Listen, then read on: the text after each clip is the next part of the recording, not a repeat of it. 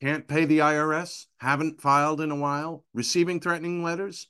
Yeah, it's about to get worse. The IRS is hiring an army of agents targeting hardworking Americans like you. You need warriors on your side. You need Tax Network USA. Tax Network USA has brilliant strategies to solve your IRS problems quickly and in your favor. For instance, they've discovered a limited time special offer that the IRS is willing to waive $1 billion in penalties. Find out if you qualify before it's too late. Never call the IRS alone. Let Tax Network USA attorneys handle it. They have preferred direct lines to the IRS. They know which agents to work with and which to avoid. They've resolved over $1 billion in tax debts and offer a best-in-class guarantee. Schedule your free consultation now. Call 1-800-245-6000. That's 1-800-245-6000 or visit tnusa.com/Victor. tnusa.com/Victor.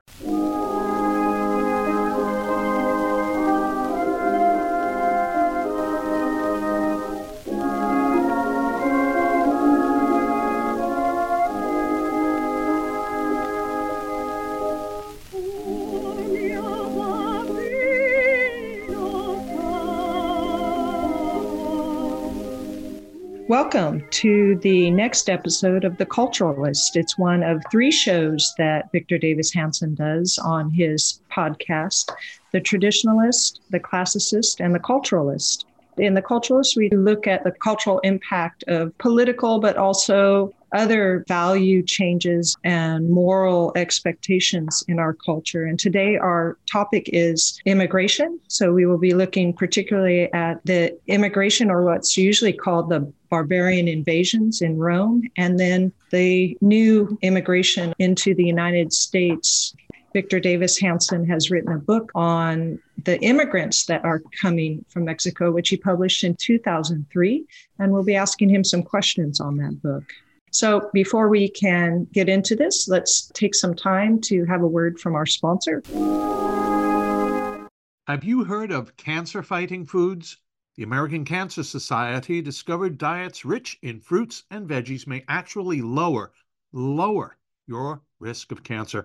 Hopefully you hear this and run to the store for 5 servings of fruits and vegetables every day. If not, you should consider adding Field of Greens to your daily health regimen. Each fruit and veggie in Field of Greens was doctor selected for studied health benefits. There's a heart health group, lungs, kidneys, and metabolism groups, even healthy weight. What your body needs is found in each scoop of delicious Field of Greens. Will Field of Greens prevent, treat, or cure cancer? No, but it's so powerful, it promises at your next checkup, your doctor will notice your improved health or your money back. I got you 15% off and free rush shipping. Visit fieldofgreens.com and use the promo code VICTOR, VICTOR, for your discount. That's promo code VICTOR at fieldofgreens.com, fieldofgreens.com. Welcome back to the Victor Davis Hanson Show. Victor is the Martin and Neely Anderson Senior Fellow in Military History and Classics at the Hoover Institution and the Wayne and Marcia Busk Distinguished Fellow in History at Hillsdale College. He has a website called Private Papers. I understand it's under some reconstruction right now and may get a new name, but it will always be available at victorhanson.com. That's victorhanson.com. And he is as well available on social media, Facebook at VD Hanson's Morning Cup. And there is also a fan club, the Victor Davis Hanson Fan Club on Facebook, which he does not control, but the participants in that fan club are excellent at bringing out all sorts of different speeches Victor has given, his writing as well. So it's a great place to go if you do engage in Facebook. And then on Twitter, at VD Hanson, his handle. All right, Victor, today we want to look at Roman. I would like to do the Roman immigration first, or the barbarian invasions as it's called, and then we'll turn to your book, Mexiphonia, again published in 2003, and look at some of the things and observations about the immigration coming in from the South here, and some very prescient things you said in that book. I would like to recommend it to the reader because you'll, at every page, you'll turn and say, wow, this is prescient, that he was writing already in 2003 about that. And we'll talk about a few of those things. But let's look at Rome first and what happened and the significance of that 4th and 5th century as German tribesmen came into the Roman region. We like to always start with empirical understanding of things. So I thought maybe we could start with where is and what is the evidence of these barbarian invasions in the historical record, and then talk about the significance and the consequence. So I would entertain in whichever direction you would like to answer those three questions. What is the evidence? What's the significance? And what's the consequence? Well, when we look at Rome and we ask ourselves, why did it fall or when did it fall? I wish I could tell you there was any consensus, but the old date of 476, when the Goths finally took over, formally is under a debate.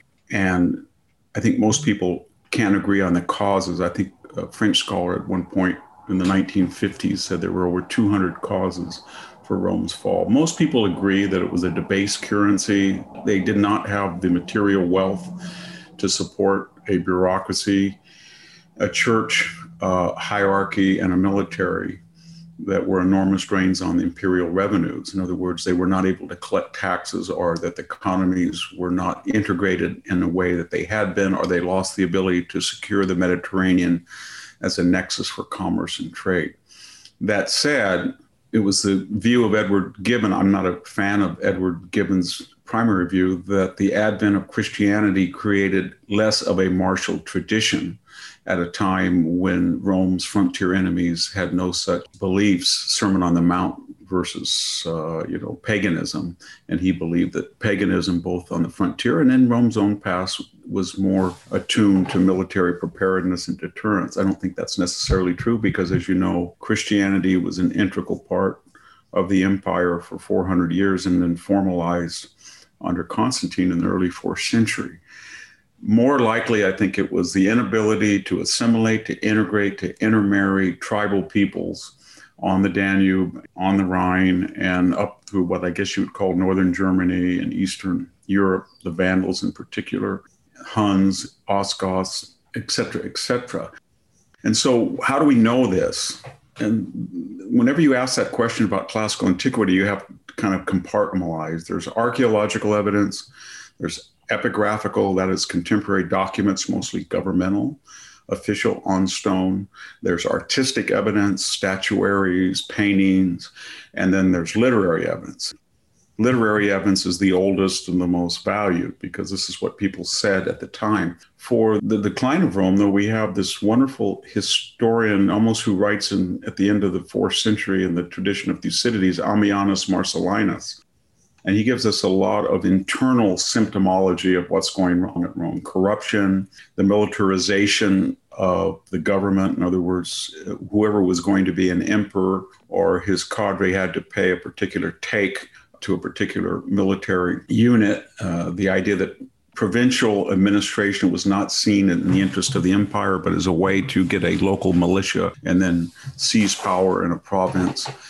We also have Augustine confessions. We have Jerome's letters, and these are more about the moral decay or what's happened to Rome or life as they know was ending it.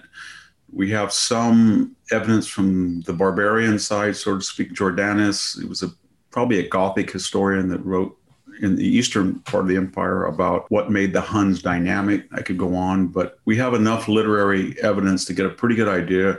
We know that after 500, things like glass and precious metals that were used in jewelry and graves start to drop off. We know that by 550, that Roman road repair or walls were not being maintained in the same frequencies as they had in the past, just to give you some idea of material objects. And then we know from epigraphical inscriptions, imperial decrees, that there's a greater thematic focus on security, security, security. And so from all of that evidence, we get the picture that whereas Rome had recovered in the 3rd century and recovered in the 1st century when it transitioned from 1st century BC from a republic, then to a principate, and then to an empire, and it was separated, divided by Diocletian, that these things were not just isolated, they were cumulative, and the same causes were innervating the empire. And then finally, let me just say that Rome fell in the East sometime at the end of the 5th century AD, but for the next 1,000 years, it survived 1,000 years in the East. And at one point, remember in the 530s, under that brilliant team of Belisarius and Narses in the field and Justinian as emperor, they not only rewrote the law code, the Justinian law code, they not only purged the bureaucracy of all of their enemies, whether that was good or not, you can decide. They built Santa Sophia, Hagia Sophia, the largest church in the world, I think, until the Vatican, and then the largest dome, really, until later times. And then, in addition to that, they tried to reconquer or reacquire the Western Empire, and they got close. They rid North Africa of the Vandals in the late 520s and 530s, and the invasion of Sicily was successful, and then the Eastern Greeks and the Byzantines went all the way up to 2/3 of the Italian peninsula and carved out areas of Italy that were lost. They recovered Dalmatia. They may have, had they not had internal squabbling, they may have recovered parts of Spain. I think, according to Edward Luttwak, whose strategy of the Byzantine Empire, he made a good argument that had they not had the great epidemic at Constantinople that killed 500,000 people, that dynamism under Justinian, who actually did get the bubonic plague himself, might have continued, and they could have actually reformulated the empire. But they held on to areas, as you know, if you go to Italy today, you can see Byzantine churches spotted along the eastern coast of Italy. Yeah. Ravenna, especially, beautiful churches there.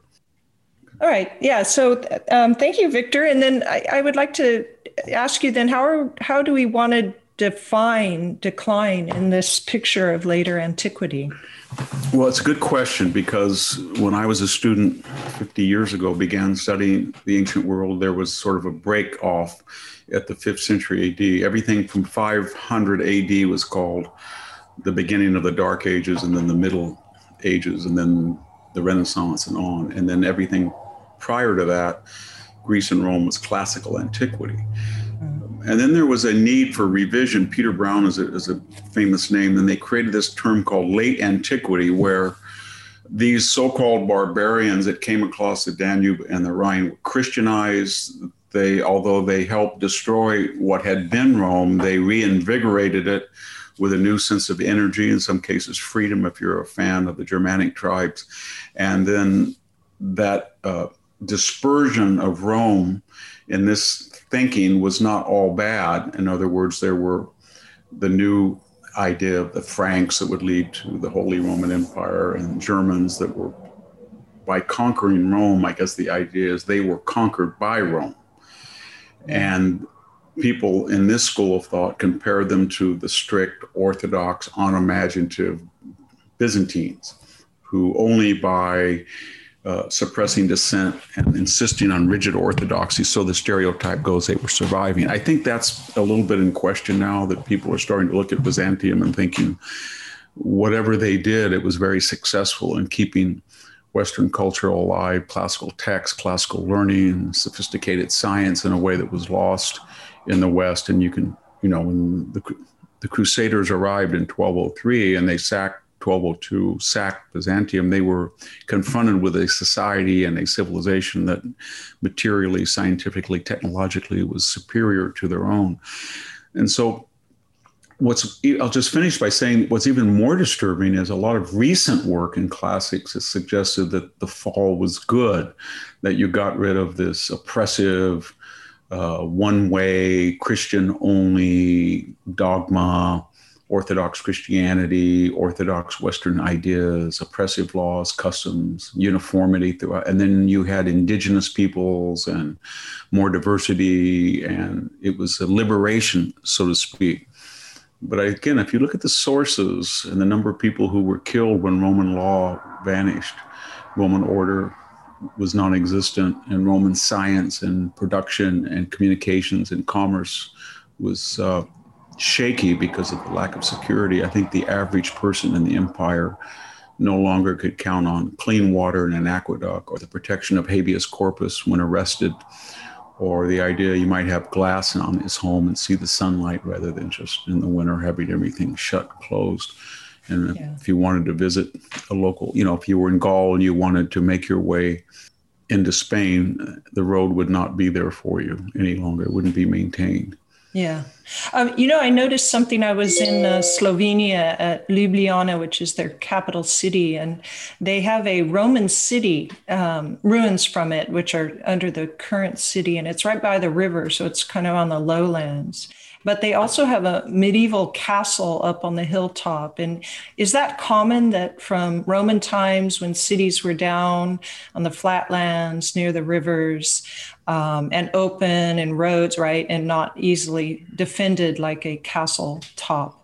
Yeah, I think it is. I think it's true of all civilizations, that civilization is a phenomenon of the plains and rivers.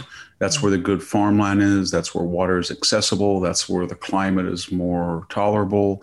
That's where communications and travel are the easiest. And that's also where taxes can be collected if people are one with the government. But when the government starts to fail and tribal chieftains take over, and you have ethnic or religious or racial war, or you have a foreign oppressor, then to find safety, people go up into the mountains. If you take a country like Greece, and you go to Greece, you notice that the flat plains in Messenia or in Mantinea or Megalopolis or Attica or Laconia, or the wide plains in Thessaly, that is where people lived. And they had a little acropolis, that's true, a hill, but it was mostly flat. And then in the mountains, there were sanctuaries or religious, areas like Delphi, etc.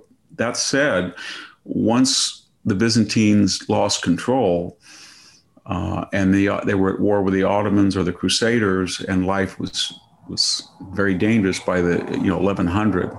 You start to 1200. You start to see castles, and then by the 15th, 16th, 17th century, you see these Greek villages up in the mountains. It was very problematic for modern Greece because it's so uneconomical that villagers. When I first went to Greece nearly 50 years ago, you'd go up to these mountain communities in the Peloponnese, especially. They were very vigorous. Everybody was there. They were not just a bunch of old men and women. Now you go there, and the government has seen that it's very uneconomical. The land is not good. People cannot commute. The power and road maintenance is difficult. And so although they're integrated, people were encouraged to come to Athens and Thessaloniki. And now, because of the destruction of the euro, at least for a while, and fears about immigration and COVID, you start to see that people are returning to their villages. So you see in the United States too, real estate right now in Wyoming or Idaho or Utah or Montana is booming. And the idea is that people feel that if you're in a high rise in New York or San Francisco, the government either cannot or will not protect you. And the IRS will find you, et cetera, et cetera. These are not just mere conspiracy theories. They have historical precedents. So people are trying to do what Romans did in the 5th century. Yeah. Go into the foothills of the Atlas Mountains, say, in North Africa, when the Vandals approached. So if I could sum up what you've said, and this is going to be very short, it seems to me you're suggesting that the biggest failure of the Roman Empire in terms of its fall was its inability to assimilate into citizenship all the vast reaches of the Roman Empire and the new migrating and invading German tribesmen. Is that correct? Yeah, German, Polish, Northern Europeans. Yeah. Earlier, 400 years earlier, Tacitus's Germania had shown in a very kind of naive, romantic way that was typical.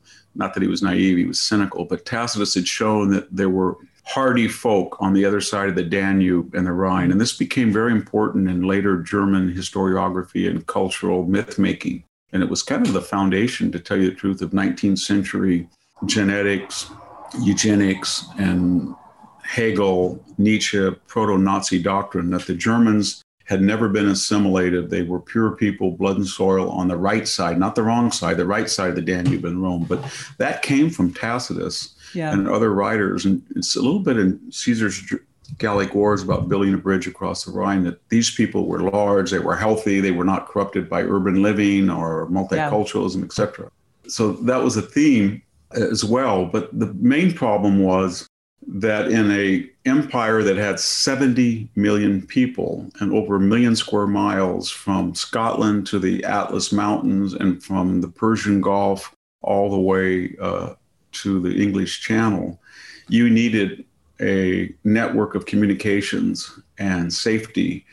And that was provided by a very small military, 250,000 people in the legions and maybe 20 or so active legions, maybe more, 120, 150,000 active soldiers, then another 100,000 in reserve. But that meant that if there was a problem in North Africa, you could transport legions from Egypt or what is now Libya, or you could even send them, across to Sicily and then across to North Africa. And if you had a problem in Dalmatia, you could bring in a legion. But when it started to be tribalized and legionnaires started to marry, and they were recruited from non-Roman territories, their first loyalties were regional. And if somebody said, I'm on a legion on the Rhine to make sure that nobody gets across, and the people who are trying to get across look like you and speak like you, and you're asked to go over to Dalmatia or into the Balkans or Greece to help put down, you're not going to do it. And so you're going to find a commander who says, I'm not a Roman general, I'm a general of this legion on the Rhine. And then that from there to I'm a commander, and I'm going to identify not by an idea of Rome, but the reality that I'm not Italian or I'm not Roman, I am German. Okay. So it's the lack of the shared values and particularly of citizenship that was, I think so, very destructive ultimately to Rome. Well, that's a nice segue into our new immigration issues at the border. So we have hundreds of thousands, it seems like, coming across the border in the last few months, and the administration is attempting to deal with it or not deal with it. I'm not quite sure which one it is. But you wrote a very prescient book called Mexifornia. Again, it was published in 2003. I highly recommend it to our readers. You'll go through it as I did in prep for this discussion and just keep stopping at every point and say, wow, this was a very prescient idea. So I would like to talk to you. You have a chapter called The Universe of the Illegal Alien, where you talk about the illegal aliens' experience as a manual laborer. And then the following chapter where you talk about the response of the host, which seems to suggest that the response of the host was inadequate. But could you elaborate more for us on the experience first, and then we'll ask questions about the cultural significance after? Well, if you are a multiracial society such as the United States, and people have tribal affinities, then it's important that people put their first allegiance to the idea of America. And that is the Constitution, documents like the Declaration of Independence, custom and tradition found in the Gettysburg Address. And then you have civic instruction that I'm not Swedish, and this person is not German, this person is not Italian, this person is not Mexican American, this person is not Black. Whatever grievances we have against the idea of the United States pale in comparison to the need to stick together. Otherwise, you have no reason to exist. That was the dominant idea that immigrants were told that they must adhere to when they arrived. And as long as immigration, it could be in large numbers.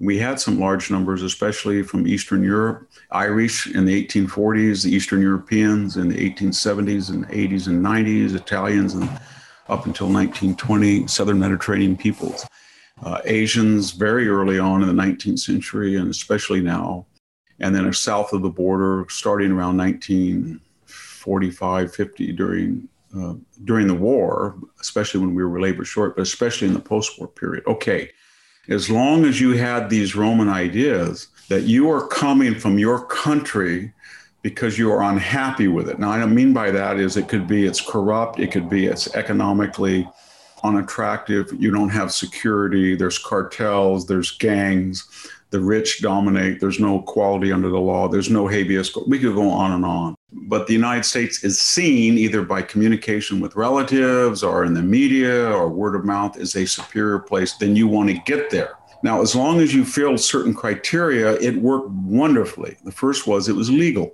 You just applied at a consul or you came across the border in the early days and said, I want to be a citizen, or you registered for citizenship, or you came in diverse, I should say. That is, some people came from Central America, some came from Mexico, some came from Japan, some came from China, some came from Sweden, some came from Ireland, and we were all of various tribes, but there was not one dominant. We tried to be careful when millions of Germans came and they said, we have to have Franz Stegel as a German general in the Civil War. During World War I, we're teaching German in the elementary schools. And of course, nothing wrong with that, but Progressive Woodrow Wilson tried to stop it. So what I'm getting at is the idea was when you all came in one wave, you had to be careful. And then some groups became harmonious very quickly, and that depended on their degree to which they matched the dominant or the majority population, which is true of every country. So if you had people largely from the British-speaking empire, Scotland, Ireland, not Ireland so much, but Scotland and Britain and Wales, then those were the original founders. They'd been in North America for 150, 170 years. They spoke English. They were acquainted, the elite were, with the British and Scottish Enlightenment, et cetera, et cetera. Once people came outside that paradigm, it was more difficult. Maybe if you were Irish and you did not speak English, you had a problem. If you were Irish and you were at war with that culture back in the old world, then you brought that suspicion of that culture as it was manifested in the United States. Once you were coming from Germany or Spain or Netherlands and you did not speak English, you had to catch up. You had it easier because superficially you were indistinguishable from the original inhabitants. If you were Jewish or if you came from Southern Mediterranean, you faced greater prejudices and greater obstacles because you were outside the founding group that had created the United States. I'm not talking about Native Americans or African Americans because they were persecuted and treated terribly, of course. But I'm talking about people who were assimilated in the body politic. But they too succeeded to the degree rapidly that they spoke English, had skills, came in diverse numbers, and did not overwhelm the system. And we could go on, but you can see what I'm getting at. Each different group. After the Kennedy immigration reform in the 1960s, then we changed. We no longer took people on meritocratic basis. Do they have a BA? Do they match the population, the majority population of the United States, et cetera, et cetera? It was based on family considerations. And we started getting people who, for the most part, 70, 80% were non-European. And also people from France or Germany in the post-war boom really didn't want to come to the United States. There was no need to. So we had poorer people. We had people from the so-called third world. We had people who didn't speak English, that didn't have a high school diploma. But the system still would have worked as long as it was in measured numbers, legal, and people learned English. And the host, here's the key point, the host had confidence in its own values. Somewhere around 1985, 86, I shouldn't even say that. I wrote the first draft of Mexifornia in 2002.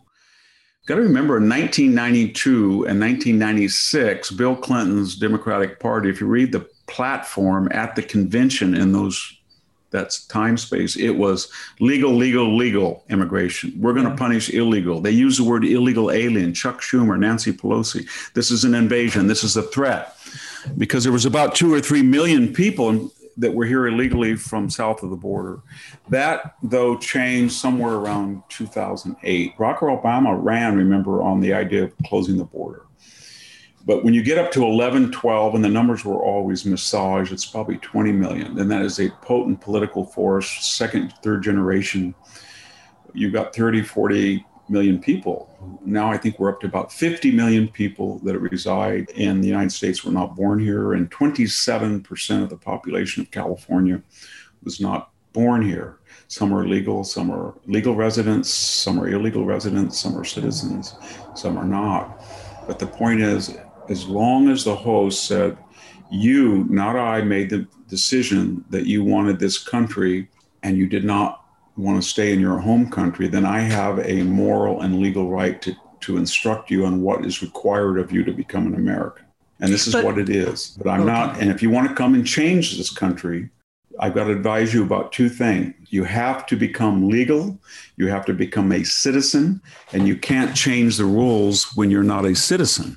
And second, you have to be very careful ideologically what you're doing, because remember, the system that you may not like, you came to, so you de facto, maybe unconsciously, assumed it was better. So if you come from Mexico, be careful about saying we need to emulate the Mexican judicial system, or the Mexican class system, or the attitudes of race, or the economic crony capitalism. Don't come here and say Mexico is a superior country. Now, we're also saying, look, everybody is ethnocentric, and we all have senses of inferiority and not adopting and anger. I can remember when I grew up, my grandfather said, we all, gosh, we're going to have Volvos in the United States in 1960. My dad went out and bought these breakdown, unreliable, ladybug-looking 544. I think they were called Volvos. We had them used. I can spend my high school years, all I did was fix the SU carburetors or take out the clutch on my Volvo. It was a piece of junk. Cute, but a piece of junk. Rye crackers, Electrolux vacuum cleaners. We had to do all of that. Why? Because we wanted to keep our Swedish fides, but it was a failed effort. Everybody understands that. It's Columbus Day, Italian flag, Cinco de Mayo, Mexican flag. Everybody's proud of their heritage, no problem. But when you cross the next line and you say to the host, you are racist, you are flawed, you've always been flawed, I'm going to do what, and you're not a citizen, or you're just a newly assimilated legal citizen, then that causes problems. And that suggests that immigration is not working because it's not diverse, it's not legal, it's too large in terms of numbers, and it's not meritocratic. So we're saying to somebody, if your cousin lives in Oaxaca and you're here illegally, but he's going to come across to live with you, we're going to let him come in illegally because of family ties. But we're not going to let this brain surgeon from Nigeria come in unless he goes through the whole rigmarole. Or this computer science from Mumbai, this computer scientist, we're not going to let him come in because it's going to take 4 years to vet him. And we're talking about times of, just today I woke up and I was told the new variant, the Delta variant, the Epsilon variant, all of these, some of them started in Latin America. Well, okay. So what's your point of telling us that there's new variants? And then the next thing is Brazil, Peru, they're doing terribly in terms of these new variants. And you say, okay, in Central America. And then the next breath is it's racist to vet immigrants that come in here illegally. It doesn't make sense. You can't have it both ways. You can't say we've got to make every American, Joe Biden said, we're going to knock on every door in America to make sure you're vaccinated. And you have an obligation, and we're going to go after underserved communities that were victims of racism and make sure they're vaccinated. At the same time, you're in a 12-month period, you're letting in 2 million people whose epidemiological history you have no idea about.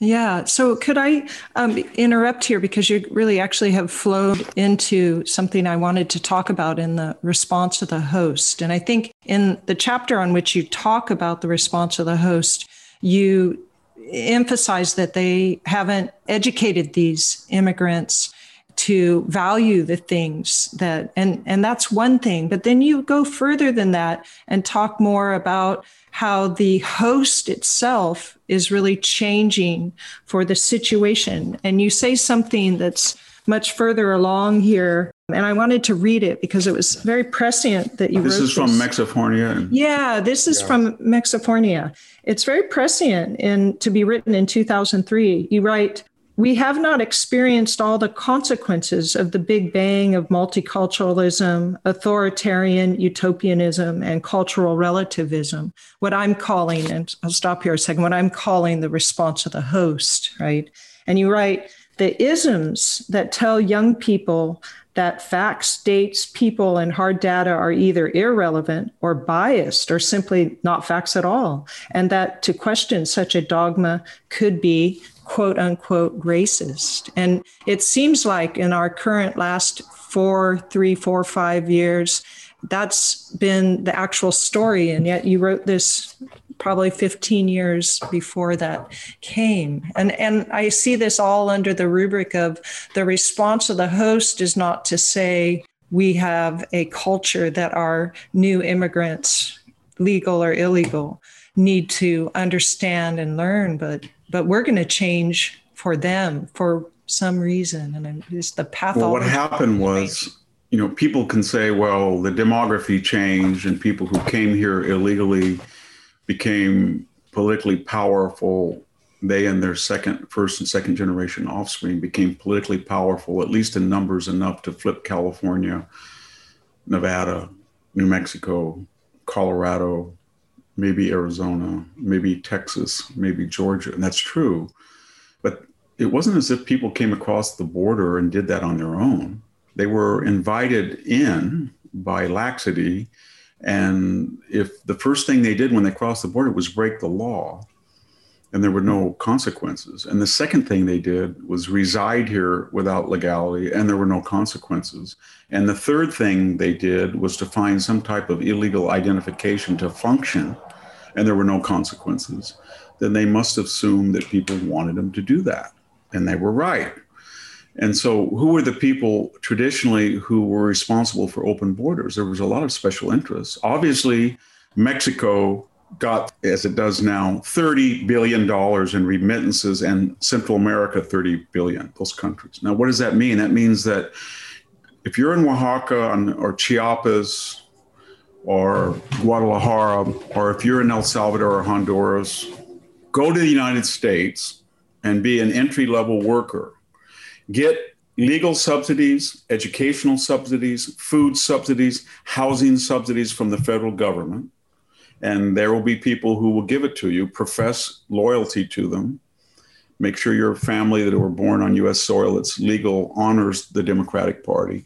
And then the money that frees up, not a lot, maybe $200 or $300 a week, send back to Mexico to help your family, and then alleviate the Mexican government from social obligations. And that's what happened. So that's the largest source of foreign exchange in Central America. And I think it's almost the same as oil revenues now from Mexico. Second, those countries then said, angry young males are the source of social tensions throughout history. If they're going to be angry and they're of the inequalities or the lack of quote unquote equity, let them go north. This is Frederick Jackson Turner's, idea of the frontier as an escape valve. Okay. Then there was the ethnic community here.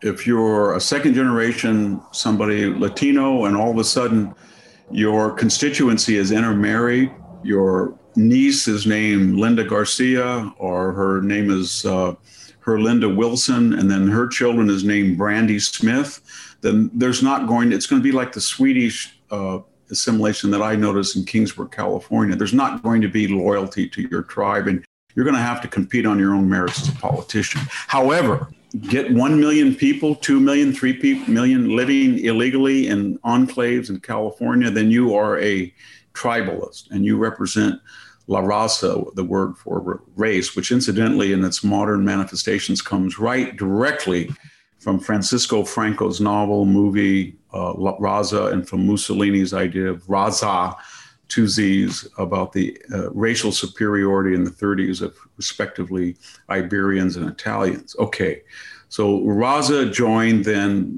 the foreign governments. And then there was the corporate hiring. It was agriculture, meatpacking, landscaping, hospitality, food service. Why pay in the way of this mentality? Why pay $8, $9, $10 an hour when Miguel will work twice as hard because he comes from an impoverished society? He's never seen such affluence and he wants it. And he's going to wash dishes for 10 hours a day, and you're going to pay him 75% off the books with no overhead. And when he gets injured or he burns his hand, he just goes to the emergency room and you don't have to pay for him. And then you just bring in Miguel's brother to take his place.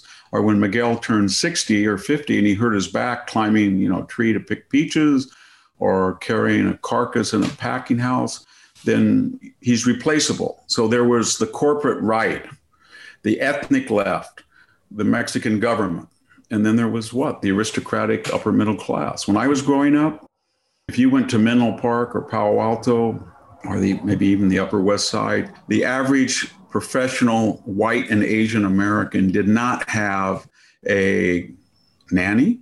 These were the elite that had them, the aristocratic families, the oligarchies, the big fortunes, but they did not have a housekeeper, a nanny, a landscaper, et cetera, et cetera. And now they did, as if they were royalty themselves. The upper middle class did. So they were invested into it. So when you put all of those interests in it, the Democratic Party wanting to flip states, the Mexican and Central American governments wanting money and not wanting potential troublesome social justice issues. When you look at the corporate world that wanted the labor, and you look, as I said, the Raza industry that wanted tribal residents, then it was very hard. The only body that you had saying, why don't we just stick by the rules? Measured, legal, meritocratic immigration. They said, you're a racist. And everybody would prefer to be called a child molester instead of a racist. Okay, just to finish very briefly, it's changed though now. And what's driving illegal immigration is almost entirely just two constituencies. That is the Democratic Party that thinks that they can still recalibrate the demography of the United States, and the ethnic industry that has now said any criticism is racist, and we're going to talk in racial terms, and your ethnic appearance is essential, not incidental to who you are. And we reject the melting pot. We like the salad bowl. Okay. The Mexican government, the Central American government said, you know what, our fertility rates is down to about 1.17, 1.8. We've got this Western disease of childlessness and lack of marriage. And we need those guys. Don't just take them, send them up to America.